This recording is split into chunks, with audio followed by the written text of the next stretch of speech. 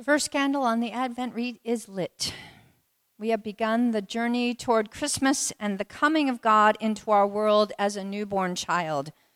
Hardly the sort of divine appearance that is called for in this particular scripture passage.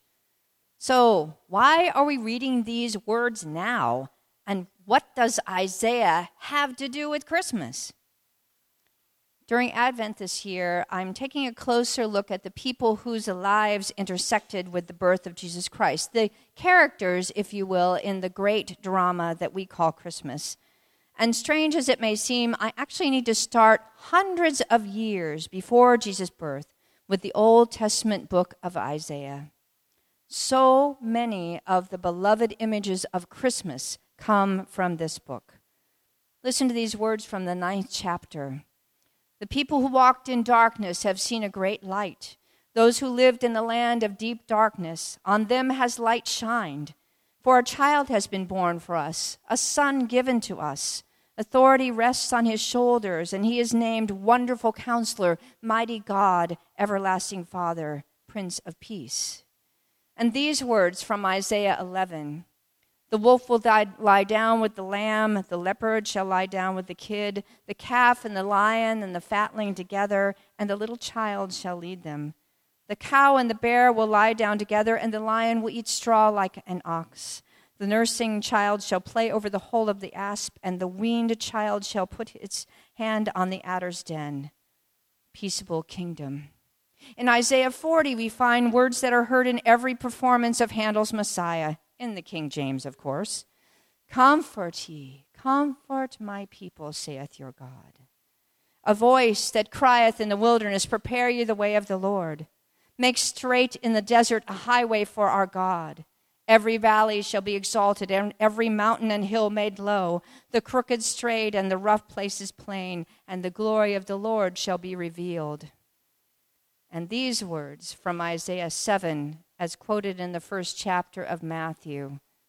Look, the virgin shall conceive and shall bear a son, and they shall name him Emmanuel. I could go on, but you get the point. The words of Isaiah have truly shaped our understanding of Christmas for centuries. So, who was Isaiah?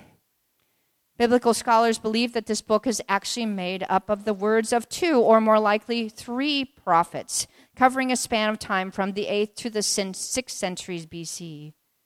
Scripture tells us little or nothing about these prophets, but their words indicate that they were men of God who dared to speak truth even when it was painful and even when it meant confronting power. The prophets of Israel were not soothsayers. They did not foretell the future. Instead, they recognized God at work in the world and in their time. And as they felt inspired, they spoke the word of God to the people of Israel. Sometimes they spoke words of hope and comfort, like those we've just read. But more often, they called Israel back to God with words of judgment. And occasionally, they spoke the word of the people of Israel to God. Such is the case in today's most un-Christmas-like reading from the prophet whom scholars call 3rd Isaiah. His words were most likely written late in the 6th century, after the end of the Babylonian exile, when those who had been forcibly taken from their beloved Jerusalem to the city of Babylon were finally allowed to return. Imagine their joy. They were going home. But when they arrived in the city of Jerusalem, all was not as they had imagined. So much had to be done. The protective walls of the city were in ruins, its buildings were damaged, and the great temple of the Lord was razed to the ground. Progress was hampered by the struggle to survive, as well as by clashes that occurred between those who were immigrating back and those who had not been displaced. Life was incredibly challenging, and the light of hope that had burned so bright was in danger of going out altogether. In the face of this crisis, the prophet cries out to God, "Oh, that you would tear open the heavens and come down, so that the mountains would quake at your presence, as when fire kindles brushwood and the fire causes water to boil. to make your name known to your adversaries, so that the nations might tremble at your presence. Oh, that you would tear open the heavens and come down. Isaiah's words express the overwhelming despair of people, despair that is compounded by the sense that God has abandoned them. His plea is part of a larger lament that begins in the previous chapter with a recounting of the gracious deeds of the Lord, a poignant reminder of God's long relationship with Israel. It was no messenger or angel, but his presence that saved them. In his love and his pity, he redeemed them. He lifted them up and carried them all the days of old. In the past, Israel has experienced God as one who did awesome deeds that we did not expect, and who works for those who wait for him. But now, the comfort of God's saving presence is missing, even hidden. And the prophet asks, "Where are you, God? Why don't you act and fix this terrible situation? Oh, that you would come down and make things right." I can't help but think that Isaiah's desperate plea reflects the way many of us are feeling right now. It has been, to say the least, a difficult year for our nation and for our world. And the list of our troubles is far too long. Ongoing racial, ethnic, and religious tension and the rise of neo-Nazi groups. A plethora of natural disasters, hurricanes, earthquakes, fires, mass shootings at home and terrorism abroad, unceasing conflict and the very real threat of nuclear war, the equally real problem of sexual harassment at all levels, an increasing gap between rich and poor, a country divided politically and socially, not to mention personal illness or loss that we may have experienced. Sadly, many of these woes can be laid at our own feet. Too long we have put down people who were different from us and ignored those in need. Too long we have refused to admit our role in the reality of climate change.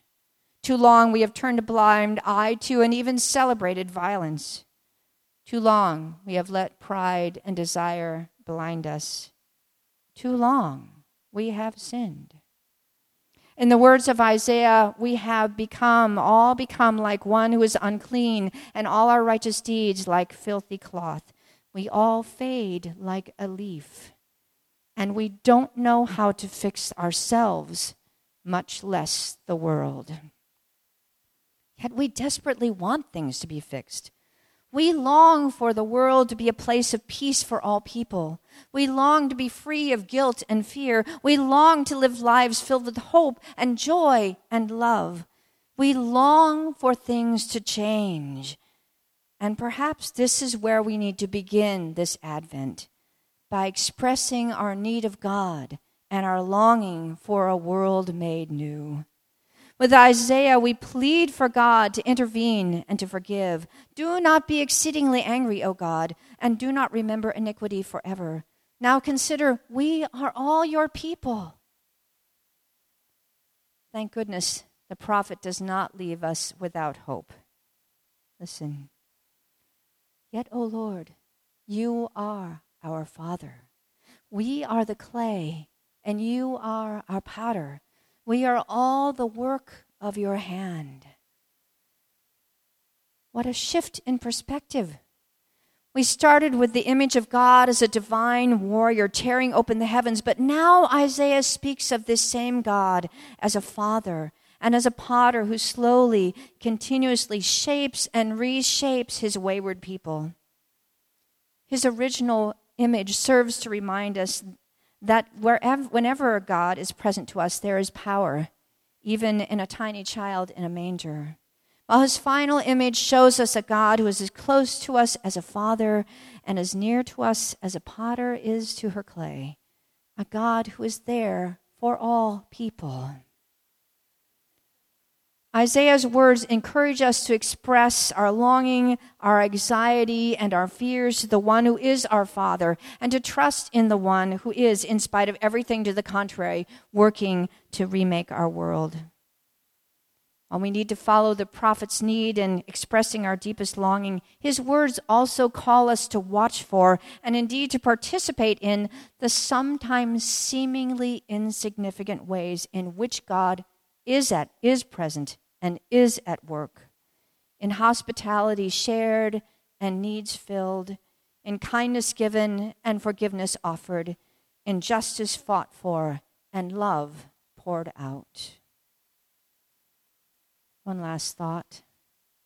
The prophet Isaiah speaks with some trepidation of the hiddenness of God. It seems to me, however, that if God is indeed hidden, God is hidden in plain sight in the person of Jesus Christ. For in him God has come down, not to harm, but to heal, not to rend, but to redeem. God has come down to save us and to make this world a place of hope and peace, joy and light and love. Thanks be to God. Amen.